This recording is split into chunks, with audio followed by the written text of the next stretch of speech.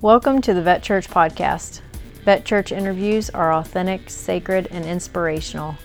Vet Church is open to anyone who appreciates the sacrifice made by the women and men who put on a uniform and served this great nation. Find out more at vetchurch.com or retiredarmychaplain.com. Hey Vet Church, how y'all doing? Sitting here with Scott Dickey, former United States Navy. Correct. And now you're still working in the Navy. I still work for the Navy. You've married my aunt. Yes, I did. Very wonderful woman. And I'll tell you what, like ever since I've met you, we've talked like 5 times. That's pushing it, but yeah. I think a couple of them were like via text. Yeah. And then once in person where we actually sat and talked. Correct. Correct. When was that? That was at your aunt's funeral. So it was a long time ago. It was. Well, it wasn't that long, but it was long enough. Yeah. It was before we started doing this. Correct. And actually, yes. And we've talked about getting together and doing more stuff ever since. That's back when I was just playing music. Mm-hmm. Because your brother does a whole bunch of things which we're going to talk about. Right. And now that we're doing these interviews, and I got to come to Mobile, so we get to do. Actually, this will be the 4th interview in a row. Yep. My family's done so much for the military, for veterans, for this nation, and you need to come back. Oh yeah, I know. Well, and I love it down here. This is the place where the banana trees grow. Absolutely, I got plenty of them back there. You do? Uncle Billy does. Does Chris have banana trees? No. Somebody ought to bring I don't Chris think he some does. Banana trees. Do y'all have banana trees out on your farm? No banana trees? Well, I was telling Scott, like, my house in Baker, man, there will not grow. It's not enough water. It takes a little bit of water for banana tree to grow, right? Yeah, a little bit. You know, getting that water bill up. Yeah. That's what it would be on milk and water, man. So anyway, we're going to talk about a bunch of stuff. Okay. Well, let me give you a little background on me. I was born a Navy brat. My dad was in the subservice in Groton, Connecticut. He was in Vietnam. He never talked about it. I don't know if he's seen action, but he always told us, and I'm the 3 of 4 boys, but he always told us boys that nothing to talk about. So whether he's seen action or not, I don't know. He spent 10 years active service in the submarines when they were diesel, and then he converted to nuclear. He retired, or he got out after 10 years because one of us boys said, "Mommy, who's that man that walked through the door?" He said, "I'm getting out." So he got out. Later, he went in the reserves and retired through the reserves. My oldest brother, he spent 34 years, 4 years active, 30 years in the reserves. He spent time over in Kuwait during Desert Storm, Desert Shield for about a year, running one of the command posts as a senior chief and then master chief. Another brother joined the Navy after I did, but he was 4 years in the reserves. He got out. I went in 82, got out in 94 with some reserve and 10 years of active. But me and my 2 older brothers were born in New London, Connecticut at the Navy base. My youngest brother was born in Washington State, where we moved when my dad got out of the Navy. But we've always been basically military personnel, military kids. My dad was commander, I believe, in Sea Cadets. My oldest brother is still in the Sea Cadets. He runs one of the units there. What are the Sea Cadets? Sea Cadets are young kids, too young to enter the Navy or enter the military, but they still get military discipline. They learn ethics, morals, stuff like that through a military type command. They're not actually paid. It's a voluntary thing for these kids. And they learn about the Navy. Once they get old enough to where they want to get into the Navy, they can get into it. They've got the Sea Cadets behind them. It's just a stepping stone for kids that want to.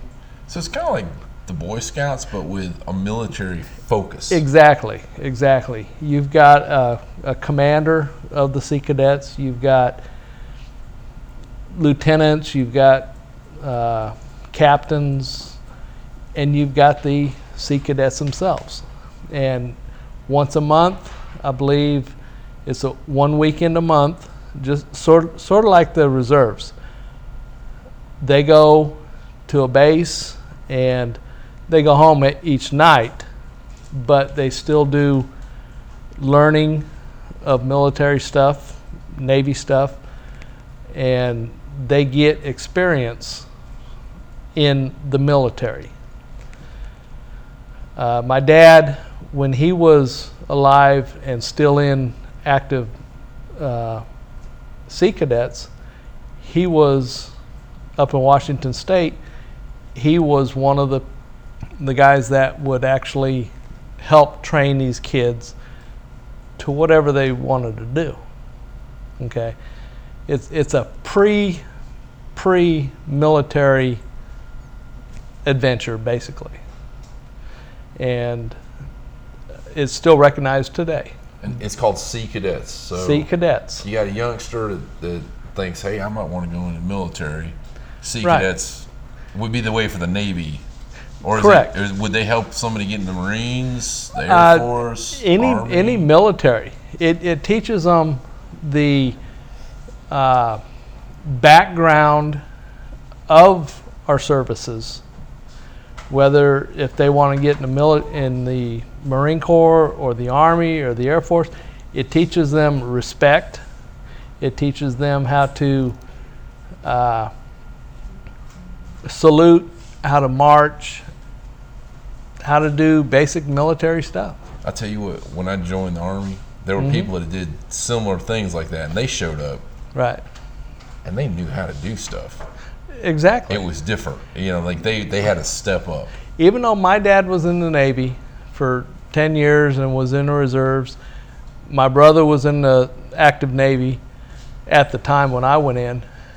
I got to boot camp and I was like, whoa, what is this? That's exactly how I felt. You know, you don't. What have I got into? Exactly. I didn't go into the reserves. I didn't go into the Sea Cadets. None of that. I just went into the Navy. Yeah. And said, this is what I'm going to do. And I get into boot camp, and first thing at 3:30 in the morning, the company commander comes through banging a trash can saying, get your lazy butts up, it's time to go. We went and got our haircuts. In fact, I think the first day we didn't sleep. But after that, it was, if you do what you're told, you do what you're told and how you do, how it's done, you don't have a problem. You know, it was a pretty neat life. It was. It was. I was in for 10 years. I was on 3 different ships, 1 shore command. I was probably at sea for 7.5 years, and out of 10 years. And I loved it. But it's not for everybody. That's true. It's not for everybody. If you do not like being told what to do, how to do it, when to do it, it's not for you. Because they tell you what to do, how to do it, and when to do it. And what to wear while you're doing it. Exactly. Exactly. If you're not doing it right, they'll let you know. Yep. So that's the way it is. You know, it's funny because like there's always the Navy, the Coast Guard, the Air Force, the Marines. Always rivals. Right. We're a group, but we're rivals. Yeah. The Navy don't want the Army to tell us what to do. The Marines don't want the Air Force to tell them what to do. But when it comes down to it, we are all one family. Oh, and at the end of the day, it's the same thing. Exactly. I mean, you just name the whole thing. They're going to tell you what you do, tell you what you wear. Exactly. And you get out, and all of a sudden, you're kind of on your own. Yeah, they don't tell you what to do no more. They don't tell you how to do it no more. Well, and even being retired, there's no. No. I didn't get anything. No. I do work with some people that are retired because I work for the Navy now, doing quality assurance on building ships. But the guys that are in there, the majority of them are retired chiefs, senior chiefs, master chiefs. I got out after 10 years as an E6, but they're just like me. They put their pants on one leg at a time. They buckle it up. They go to work. That's what I do. It's all the same at this point. It is. So what did you do? You got out. What did you do? You come straight here? I actually met a girl in San Diego. I was stationed in San Diego. Met her, married her, adopted her 2 kids. We ended up having a kid. I had another ship command and then a shore command after that. She's actually from Mobile, so we came back down to Mobile when I got out. And I've been here since I've been out. I've been here since 1994. We divorced a few years ago. I met my new wife, Tina, your aunt, and since I've got out, because my background was in quality assurance, I went in and shipbuilding. I went into shipbuilding at Atlantic Marine when it was still up. Was there for 7.5 years, and I went to Ingalls. Got in with the soup ship Gulf Coast there at Ingalls, and I've been there for 13 years. So I've got a total about 23 years with the government. Soup ship is a subsidy, I guess you'd want to call it, of NAVSEA, which is the Navy. And so I get all my Navy time back, plus the time that I've spent as a civilian. So I've got 23 years doing QA, building the LCSs over in Austell. And but I've got many years of building ships at Atlantic Marine, at Ingalls, before I actually got into. We're talking not little boats. You're talking ships. These are ships. A boat is 135 feet and less. Anything over the 135 feet is considered a ship. These are what, 200, little over 200 foot long. That's pretty big. Yeah, they're pretty good sized ships. How many stories tall? Well, from the main deck up, you go 5 stories for the LCS, you go 3 stories for the EPFs, and you've got 4 decks below for the EPF as well as the LCSs. So you're looking at about 90 feet from the keel to the base of the mast, basically. That's pretty incredible. They're pretty good sized ships. They're like floating hotels. Pretty much. That's pretty cool. So you're now you talk about your brother getting out, and he's got a place in New Mexico. Yeah, David started. He was in the reserves for 30 years, but about a year and a half of that, he was in, I believe, Kuwait. He was activated because he was in the reserves. He was reactivated, and he spent about a little over a year in Kuwait as the command master chief. And since then, he's got a lot of friends, a lot of them with PTSD, psychological problems, things like this, that him and a friend of his decided that they were going to have a place for these people and their families to go to relax, to get counseling, to get any type of help that they could possibly get. Okay. To heal. To The end heal. result, to heal. Oh yeah, that is the end result. And it's called a Warrior's Oasis. And if a warrior's oasis. In fact, I've got, I don't know if you can read that. Okay. And my brother is David Dickey, and he can go to, they can go to this website. ddickey@awarriorsoasis.org. Correct. .org. Right, O-R-G. And I ask you to write that down because sometimes, like, y'all can, if you needed to go back and look at that, you can. You know? Right, and he's the president as well as a co-founder. The other co-founder is a girl named Renee, and she's also on the website as far as if you want to get in touch with them. They just started this place. They're still working on it. They won't be receiving any personnel as far as help or counseling until 2020. They are considered by the government as a C501 or 501c3 foundation, which is nonprofit, but they are still building.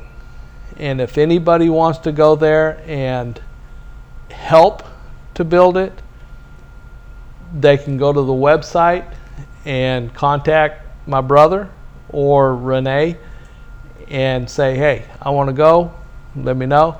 But they've got 480 acres that they purchased for basically an oasis for anybody with any type of PTSD symptoms or moral injury, anxiety, exactly. depression. And it's not just for the person, it's for their family too, so they can reconnect, so the family can understand what's going on too. It's not just for the person with PTSD. Well, and I loved, like, originally when we talked about this, we were talking about how this kind of hurt destroys families. Oh yeah, And absolutely. in our tribe, as all of y'all who are in the tribe know, I mean, it's an entire community. It's not just the veteran. It's the veteran's spouse is part of the tribe, and their children's children. The spouse, it's the children, it's the parents. It's sometimes it's the neighbors and the friends that watched you grow up. Exactly. And they're thinking, what in the world is going on with so-and-so? Right. And this is a place where they can go as a family. They've got either a cabin or a Connex or whatever that is set for them, and they can do hunting, they can do zip lining. This is in New Mexico. You know, they got hills, they got. It's beautiful out there. It is. Well, and I would like to, let's go back and point out one thing too. Here's a group of guys with a real plan, and it's cost money to come up with 480 acres, and to come up with plumbing and hunting, family counseling. What's the other? Equine therapy is going to be big here. Yep. It's free for up to 2 weeks for the veterans. And the reason they didn't just have it right now, like you can't just go the second, is because it takes time to build something. Oh yeah, like this. absolutely. This is not some pie in the sky. There's real money behind this. This is something that my brother and Renee had envisioned about 2 to 3 years ago. They've just now got it to where they've got the property, they've got the 501c3, they've got multi-million-dollar companies that are also, I talked to them today, they're backing them, they're giving them support, they are 100% on board. I'm talking, he didn't say names of the companies, but they are large multi-conglomerate companies. Also, people like you and me, my wife, your wife, we can donate into it. There's a spot where you can give money, and it's all tax-free, and it's all volunteering to work.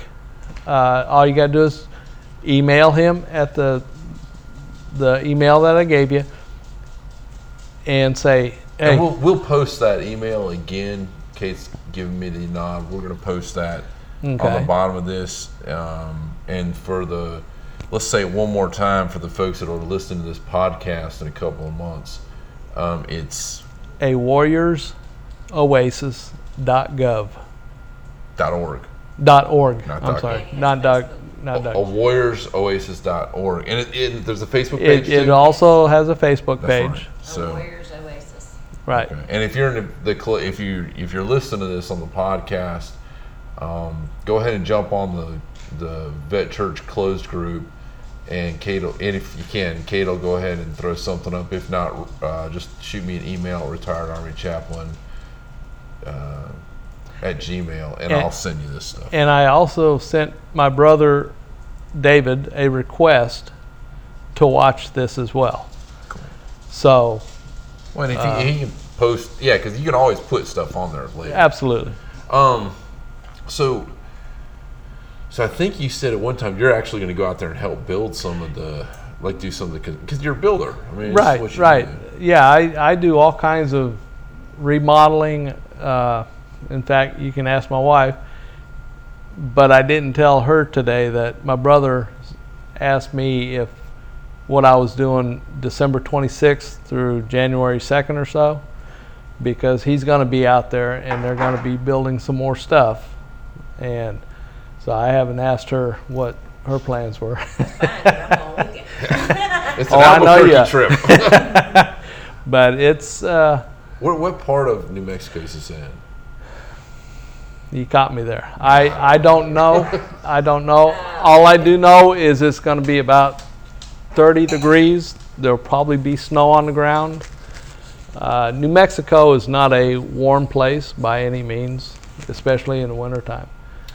So, hey, one thing I wanted to segue a little bit into, I've got this back issue. Mm-hmm. And I got hurt in Afghanistan. And when I went to ask about doing surgery, they told me I'm not a candidate for the surgery. But you've had some back issues too, and it worked. Oh, absolutely. Talk about that a little, because there's people out there going like, I'm on the fence. Should I do the surgery? Should I not do it? Should I go get the shots? You went through this whole thing, Scott. And I remember when we were talking. It was a few months about ago. a year ago. Yeah, you were like about a year ago. You were walking like this, like you were a mortarman. Exactly. Like you've been carrying that thing around for. And here in Mobile, they've got a place called AOC, which is Alabama Orthopedic Clinic. And prior to that, when my back, I threw my back out somehow, not sure. And it was pressing on my sciatic nerve and my spinal cord. So I went to a chiropractor thinking that it was just my bones were out of whack. I think that hurt more than anything. So anyway, I went to AOC, and a surgeon named Dr. Donahoe is the one that I went and seen. He says, yeah, they did an MRI and they said pressing on your sciatic nerve and your spinal cord. And I said, what can be done? Well, surgery where they took out the gel from my disc that was pushing on my spinal cord. They took it out, rounded off my vertebrae with a incision about 1.5 inches long. And since then, and that was done in February of this year. When I walked out of there, I was walking up straight, haven't had a problem since. After the surgery? After the surgery. That's what got me when you told me that. After the surgery. Because I saw you. You were hunched over because you were in pain. And you were Right. like, I don't know what's going on. I wasn't always like this. No, I went, in fact, Tina and I and Preston went to Washington for Christmas, and I was in pain. I was always bent over. They gave me some Percocet, and Tina said it made me mean. So Drugs will do weird stuff to us. yeah. So after that, came back, had an MRI. They set up surgery, got my surgery done, and that was it. After the surgery, I was out for 6 weeks, but when I walked out of the hospital after the anesthesia and everything worked off, I stood up and got dressed and left. No problem since. That's pretty cool. It is. Because hundreds of us have back issues. Oh, I know. Now, not all are the same. This doctor, he, like I said, he's an orthopedic surgeon, and he's the one that said, this is what the problem is, this is how we can fix it. I said, go for it. So you really have to look at the doctor, see what other people have said about the doctor, because there's other doctors that have done the same type of surgery and the guy is still not the same. Yeah. No, I mean, that's a big, like and the one, I mean, I'm real thankful the colonel that was the surgeon there to come in and one at Walter Reed and then another over there at Fort Campbell just told me, we could do something to you. We can do surgery, but it's never going to heal you. Right. You're not going to be able to do stuff again. And you have the exact opposite. And it's interesting because we are all different. Right. Every person is made different. It's designed different.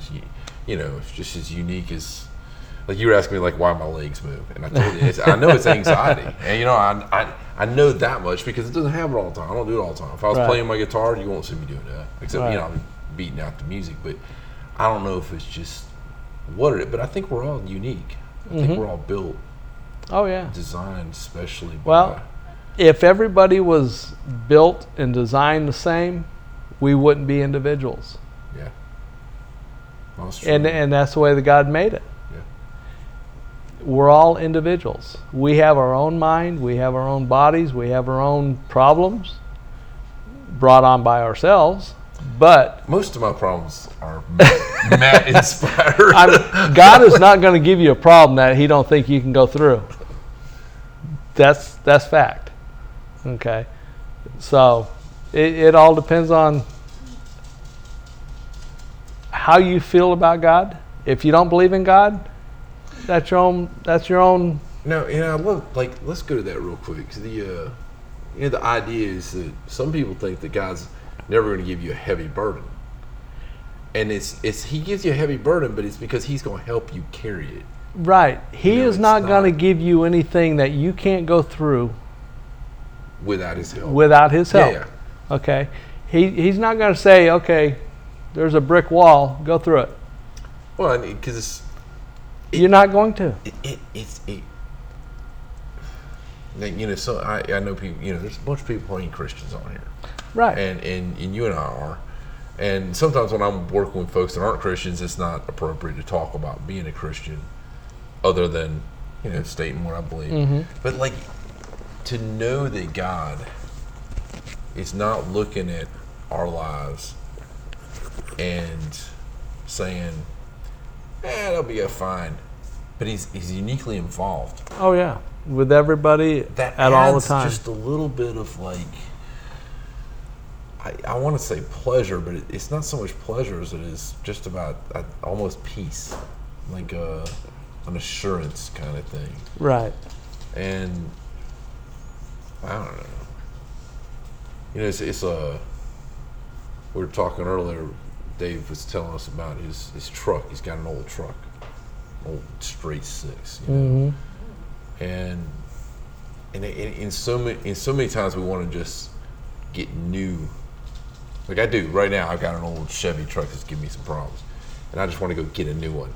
And my wife is pointing out it's paid for. Exactly. Like it's this huge thing, and so like it's kind of good that like even in our brokenness, we could look forward to a heavenly body where things are new. Mm-hmm. But even right now, we're still useful. Oh, yeah. And you go through that, because I remember thinking. I remember you said something like,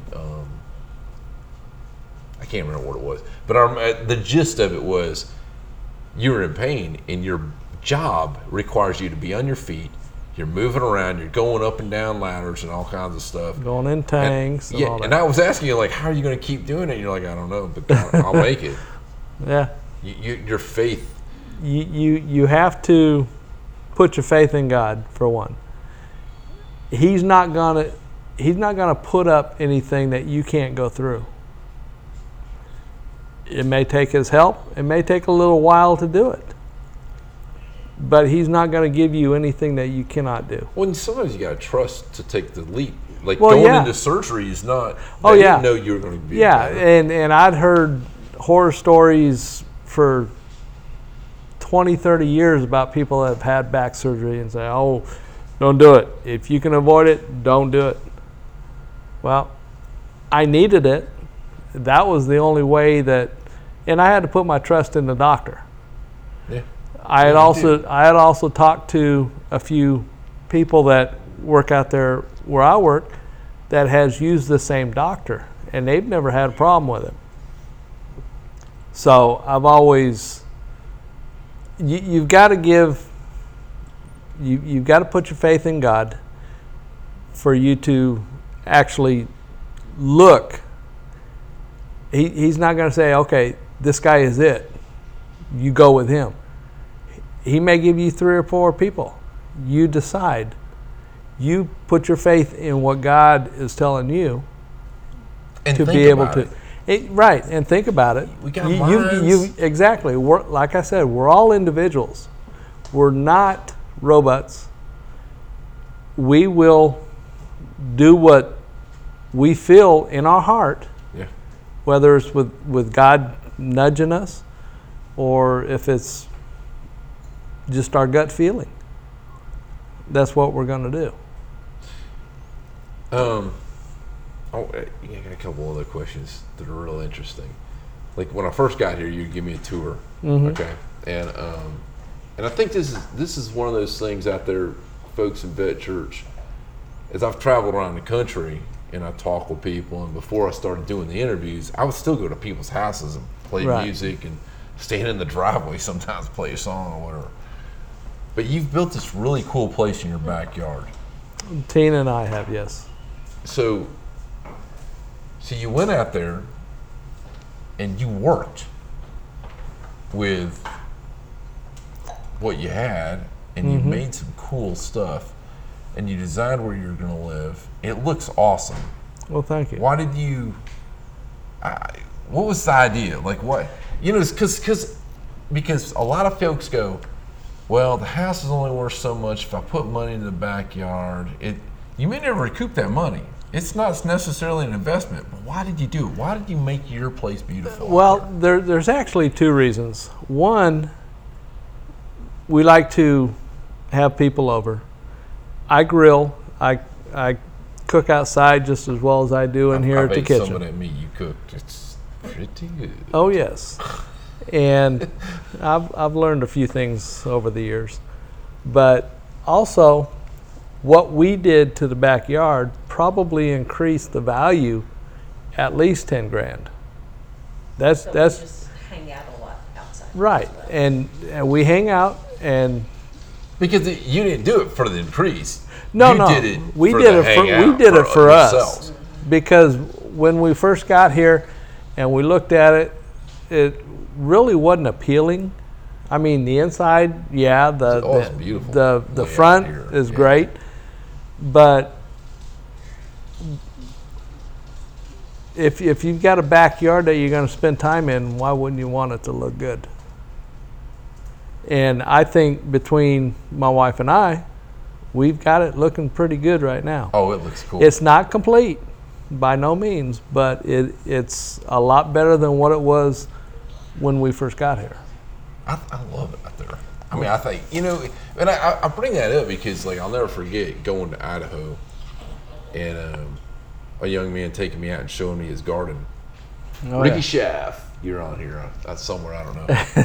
I went to Afghanistan with him, and he wanted to show me this bush in his garden. It's called a burning bush, and it struck me that he had invested properly with his time and energy as he built. You know what I mean? Like it is an investment. You guys, that didn't just happen. Oh yeah, no, it is an investment. It's an investment, but when we started doing it, it was strictly, we weren't even thinking about money. We just No. thought we want a pretty backyard because we entertain and we hang out and. Well, it's an investment into yourselves, I think. Exactly. I mean, I think that's the Exactly. biggest investment. Yeah, Right. Exactly. And Doing it had no financial anything for us at the point. We're just like, we wanted it pretty. Yeah. and I think that's I think it shows, and I think it's worth bringing that out. It's as we're sitting here thinking, because I'm looking at the fish. Ever since I got out of the military, I've been telling Kate I want to get a big fish tank. Of course, now there's no room in the minivan for a fish tank. Yeah, but when you turn corners, it might. Like Have slops problems. over. But Kate was always like, kind of like, sure, we'll get a fish tank and you're gonna clean it, right? And I think that might be in my future. And I love it because it's like you said, dude. It's You can just get therapeutic. the chair, sit in front of it, and just go into your own zone. Yeah. Well, And it's just therapeutic. So there's something there. Like we talked about dogs, and here's we're featuring the fish. Now y'all check this out. Y'all know I do this. I've got a degree in multimedia, graphic design. I make little videos all the time. I got GoPros with me everywhere I go. I've got all this stuff I'm shooting, right? I'm trying to make a movie out of what we're doing this year, and interesting stuff. But nothing staged is halfway near as interesting as sitting and looking just at a fish tank. Yeah, Like there's a whole world in here. it is. There's an ecology. That's where these fish live 24/7. Speaking of that, I'm a certified commercial diver too. Oh yeah. Yeah, So hey, do you weld underwater? I have. Yeah. It's been years, but yes, Yeah. I was trained welding, cutting, photography, cleaning, salvage, deep water, deep dives, saturation dives. Marty, you and Scott ought to get, my brother Marty, he used to run the dive boat locker in Panama City for, I don't know however long he did it, Marty. But when he worked out in the Gulf on the oil rigs, he was a jack boat. The crane operator, if y'all watch the hurricane, you see some big cranes up there like off. Those are on boats too. Oh yeah, And so they would do something called jack boats that would go up out of the water and fill up with water, and that's what pushes the pipe down. So Marty worked out there as a crane operator. He got back, he worked in the dive locker, and he learned how to dive, got certified. And one time he took me to Morrison Creek. I don't know. Morrison Springs. And so I put the thing over, he's like, listen, you can't go down because you'll die and you're not certified. But, Right. But I talked him into letting me do it. It's amazing because it's not like my CPAP. My CPAP's got this air that's pushing. I know. This does nothing until you breathe. You have to inhale in order to get oxygen. And when I went down, I had to actually put on, I'm not exactly a lightweight. A weight belt. But I had to put on a weight belt to get just like 2 feet Buoyant. under the water to be able to breathe like that. Yeah, neutrally buoyant. Neutrally buoyant. Yeah. So how hard is it to learn to It's scuba? not hard at all. I first learned when I moved to Alaska, right out of high school. Stop. You moved to Alaska to learn to scuba dive? No, I moved to Alaska with my best friend because we wanted out of Washington State. Okay. So the typical, I'm getting Right, out of here. exactly. Okay, that makes sense. But while we were there, we ended up getting scuba dive certified, and I dove in Valdez, Alaska, which the Valdez tanker that spilled. It was named after that place. That's where we went for our open water dives. Was it freezing cold? I mean, when you say that, that's what makes me laugh. It was 33-degree water, and I had a wetsuit 2 times too big for me. So every time I turned, things kind of shriveled up a little bit quicker, So, yeah, it was cold. And this was in May, June time frame. My. When I went to Alaska the one time, Kate and I went together. We drove up the Alaskan highway, and I was going to go in May, and the guy's like, "Oh no, you don't drive until July."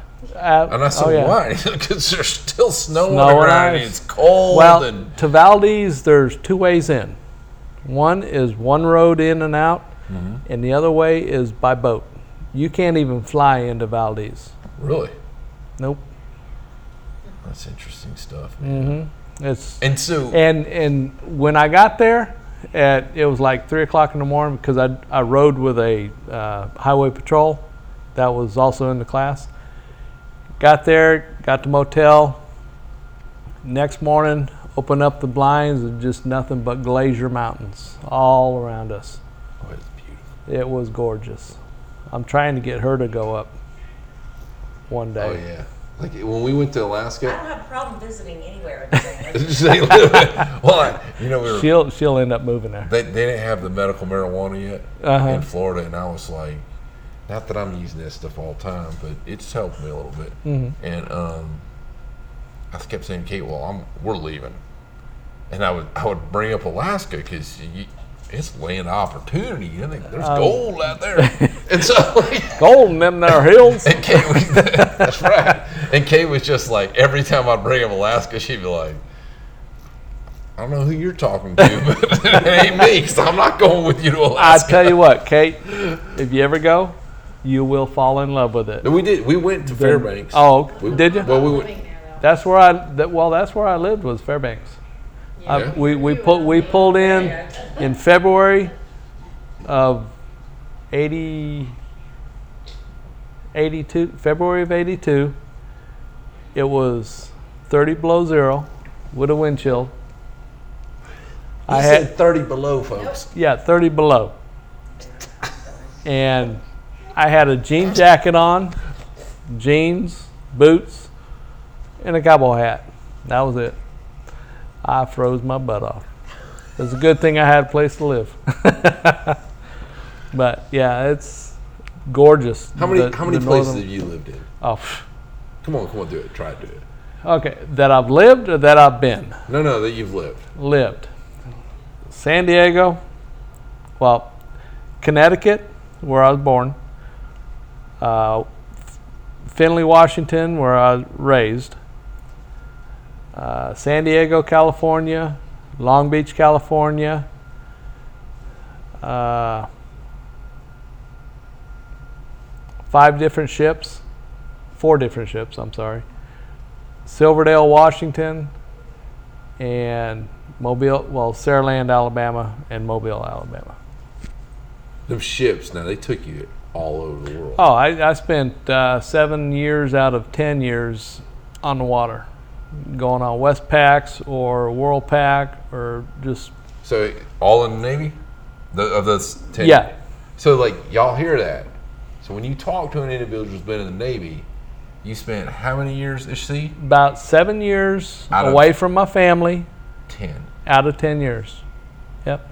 And so some people out there say, well, how come people get divorced? We ain't never home. You don't know the other person. No. I loved it when you said your dad walked in the door and one of the kids said, who's that? Yeah, and in the subservice back then, they were only out for 3 months at a time. Okay? So we've got 3 boys aging from pre-toddler, me, to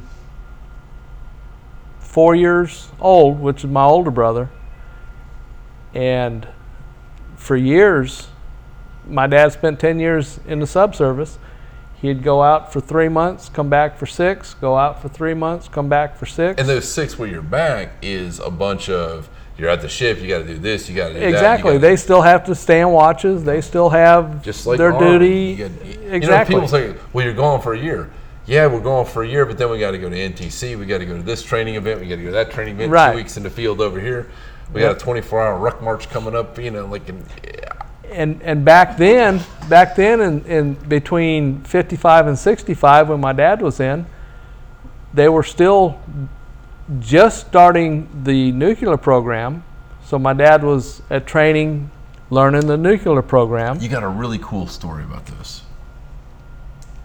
Which one? About the getting into the nuclear thing. Your dad almost, you not being. Oh, yeah. My dad, when the nuclear ship, submarine, nuclear boat, they call submarines boats, when it was, I think his maiden voyage,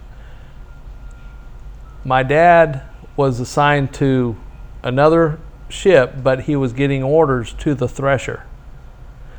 And this is in 1965, he turned it down because he was getting out. And the captain of his boat said, you need to reconsider. This is a new nuclear submarine and all this other stuff. Well, if he had taken the orders that the captain had given him to the Thresher, I wouldn't be here today. Well, I may have been here, but I wouldn't have known him, because the Thresher, that was when the Thresher went down and never came back up. And it didn't go down its maiden voyage, but it was close to it, right? It may have been first or the second or third. Something. Yeah, I'm not sure exactly when it went down, but yeah, he turned it down, and he said, nope. He says, my family, my boys are more important than this. And it literally saved his life. Oh, it did. He lost probably 40, 50 friends that he knew that was on the Thresher. When it went down and didn't come back up. To the day he died. Or is your dad here? No, he passed away in 2006. Sorry. And he really never talked about it. I know he spent, during the Vietnam War, they had missions that they had to do, even on submarines, and he never talked about it. He never, at least to me, he never did. And we'd asked him a few times, what'd you do in the Navy? Well, he was a electrician or signalman or something like that in there. And were you proud of your dad? Oh, very. Did your dad help you join the service? My dad didn't help me join the service. But I mean, he gave all of us boys. There's 4 boys in my family. My oldest one is 4 years older than me. My youngest is 6 years younger than me. He gave all of us an ultimatum when we got out of school. You either go to college, you get a job, or you join the military. Your choice. But you ain't just sitting here. You are not living off of my money. That was one reason why I went to Alaska. I wanted to get out and see what it's like. Well, It wasn't so glamorous. So when I got back, in fact, I had to call my dad and mom and say, can you send me a plane ticket home? So they sent me a plane ticket home, and I got back home, got a job with a local insulation company, worked there about 6 months, and went and talked to a recruiter. Told him, you know, my dad was in the Navy, I want to be a ship fitter in the Navy, blah, blah, blah. They promised me everything under the moon, but we all know that what they promised doesn't mean nothing. So. Oh, it means something. It means that you're going into the military. It means that you're going to be told what you're going to do, when to do it, and how to do it. And it's not all bad. No, you know, no. I mean, like, I tell you what. sometimes look at the, you know, I say stuff, because my dad was a recruiter for 10 years or something. And I give him a hard time, but it's not all bad. No, I tell you what, if I didn't go in the Navy, I have no idea what I'd be doing right now, if I'd even be alive. That's true. Honestly, between my dad, my oldest brother, he went in the Navy in '76. Between my dad and my brother, I have no idea if I would have said, screw the military, I don't know what I'd be doing. But it gave me enough to where, okay, I got discipline now. Yeah, you tell me what to do and I'll do it. I don't want to get in trouble. My name is my last name is more important to me than anything there is. And I've told my dad that in the past. You know, I was born with the name Dickey. I'll die with the name Dickey. I'll be damned if I'm going to ruin my name. My grandpa's name was Dickey. I respect him, my dad, my brothers. Because family. It's got to be. Yeah. If you don't care about your family, what do you care about? But what else is there? Exactly. Because I mean, all the stuff that we have. If we think about the fact that like this life is a journey to the next life, mm-hmm. when put in that perspective, the only other option there is that when this life is over, there's nothing. Right. There's only two options. For the people that works for, that must be pretty good. They're probably born with a silver spoon in their mouth. Well, because I can't think like that. I have to. I mean, I just can't pull it off. Like I can't fathom the idea there's not a God. Doesn't work for me. No. But it does work for me to think what matters here is the relationships I'm in. And the first relationship you have as an individual, any individual, is with your family. Is with your family. Even with the folks who are born and wind up adopted, mm-hmm. never meet their parents. I'll never forget, I was working in a hospital one night, and we did overnights in a hospital, mm-hmm. chaplain.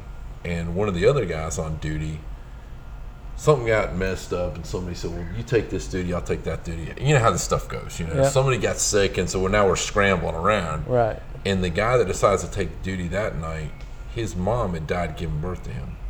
And that happened that same night. Oh. And we live in a country where that is so rare.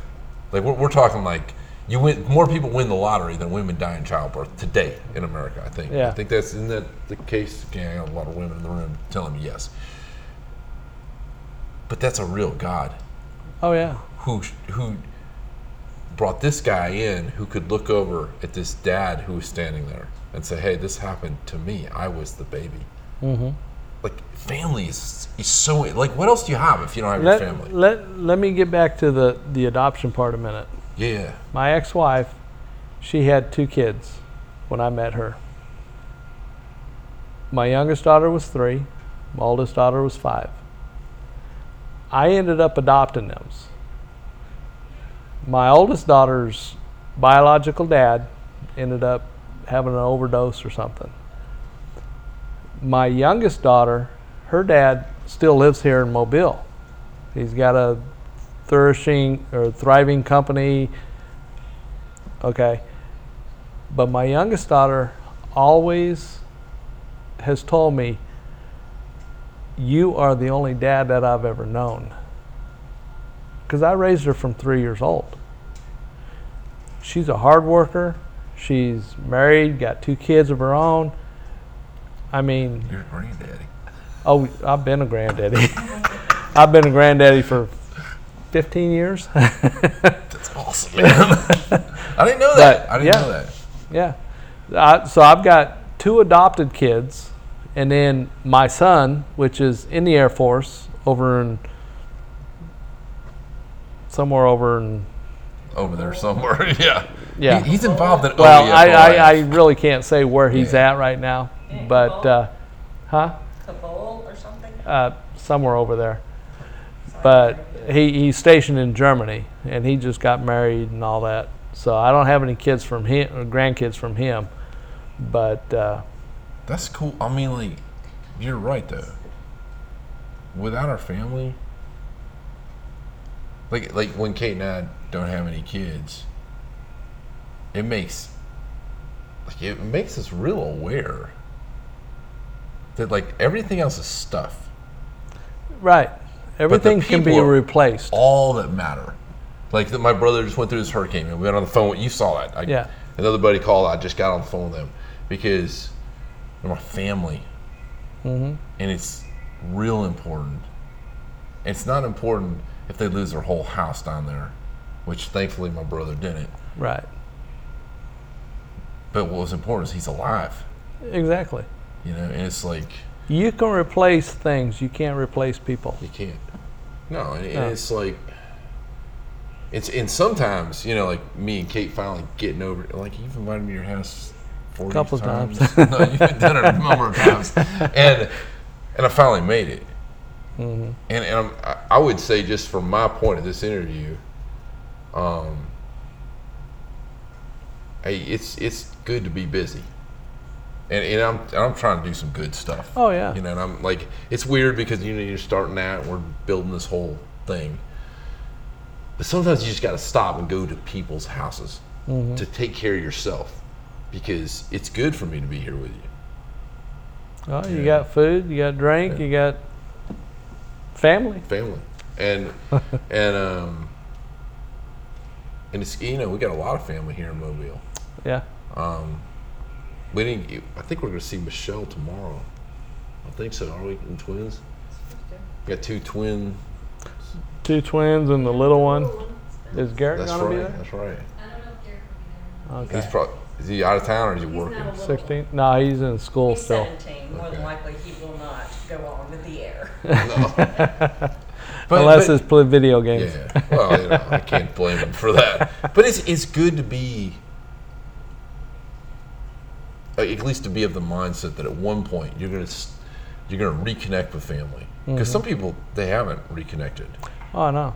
And it's in fact, the last time me and my 3 other brothers, before this last Christmas, the last time we had gotten together was at my dad's funeral in 2006. But this year, or this last year, Tina and Preston and I went to Washington. My brother and his wife came up from LA, and my other brother from Utah and his wife and new kids. We all gathered right there at my mom's house. In D.C.? Washington State. Washington State. Yeah, oh, that's what you were saying, Washington. Don't misconstrue it with D.C., because trust me, there's nothing in there that... One is a swamp. Thank you. Well, Thank it was. you. I lived there.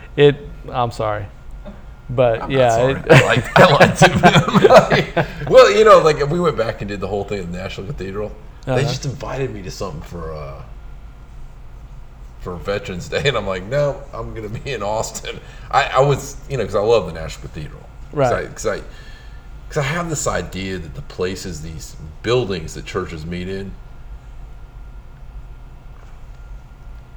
like sometimes they're just so boring. I mean, you know, it's like a... I've been to Washington, D.C. 7 or 8 times. I haven't left anything there. What? There's really nothing for me to go back to.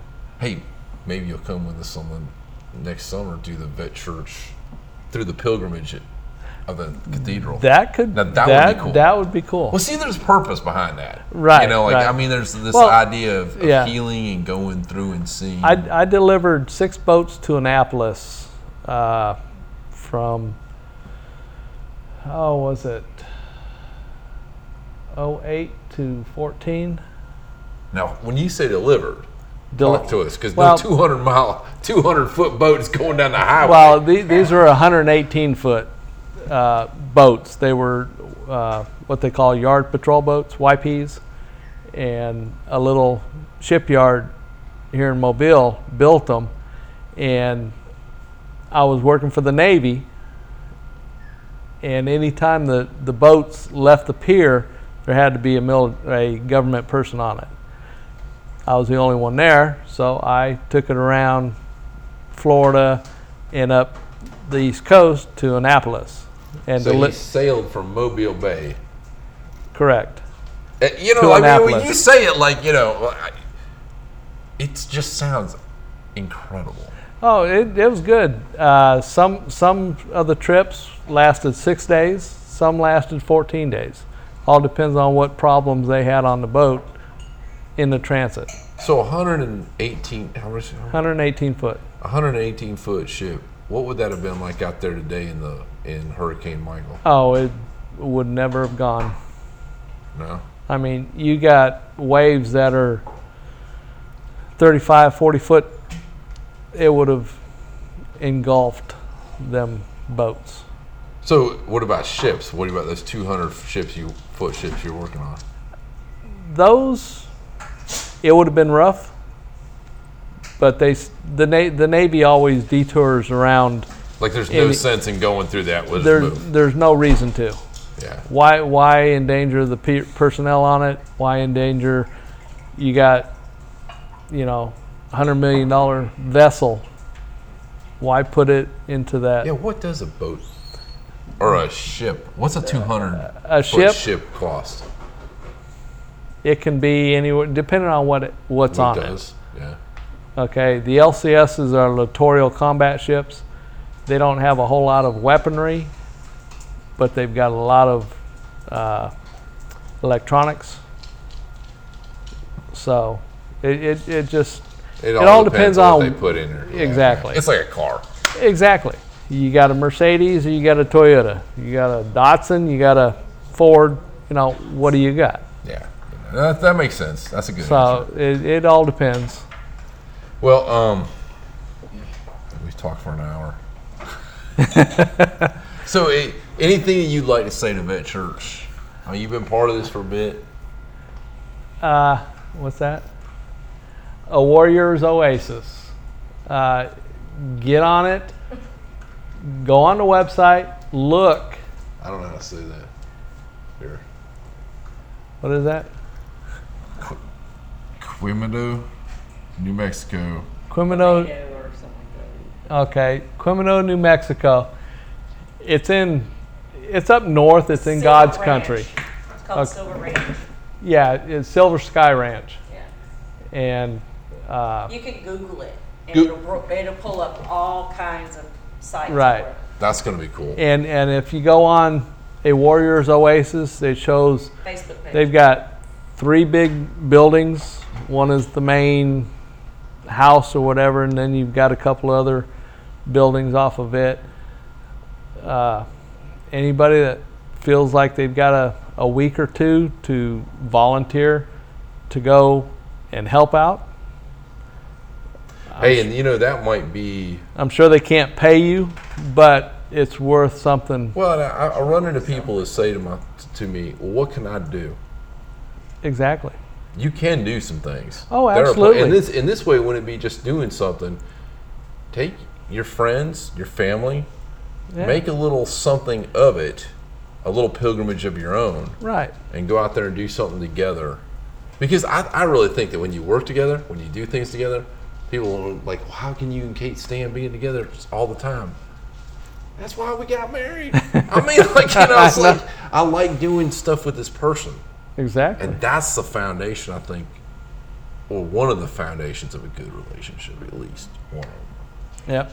So that would be kind of cool. Go out there and folks go out there and help your brother. If you got a vacation or something, or you just want to get away, send them an email on the website. Yeah. Well, it's a physical, hands-on. It is real, honest. And my brother needs all crafts, electrical, plumbing, carpentry.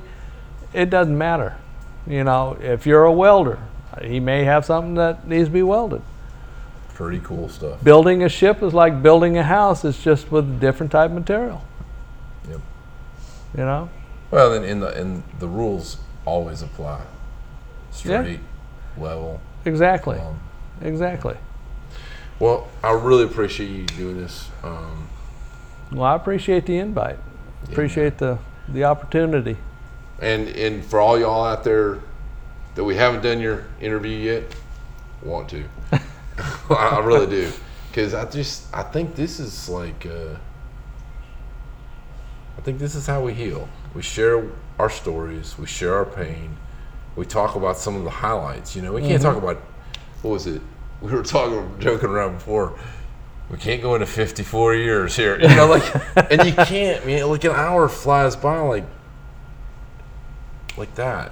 And we hit a few highlights. You get to talk about the highlights, but sometimes those highlights in your life be the low moments or moments of extreme joy. Yeah. They're exactly designed to care for somebody else. Mm-hmm. And I think that's what we do. Yeah. So appreciate your vulnerability, brother. Hey, no problem.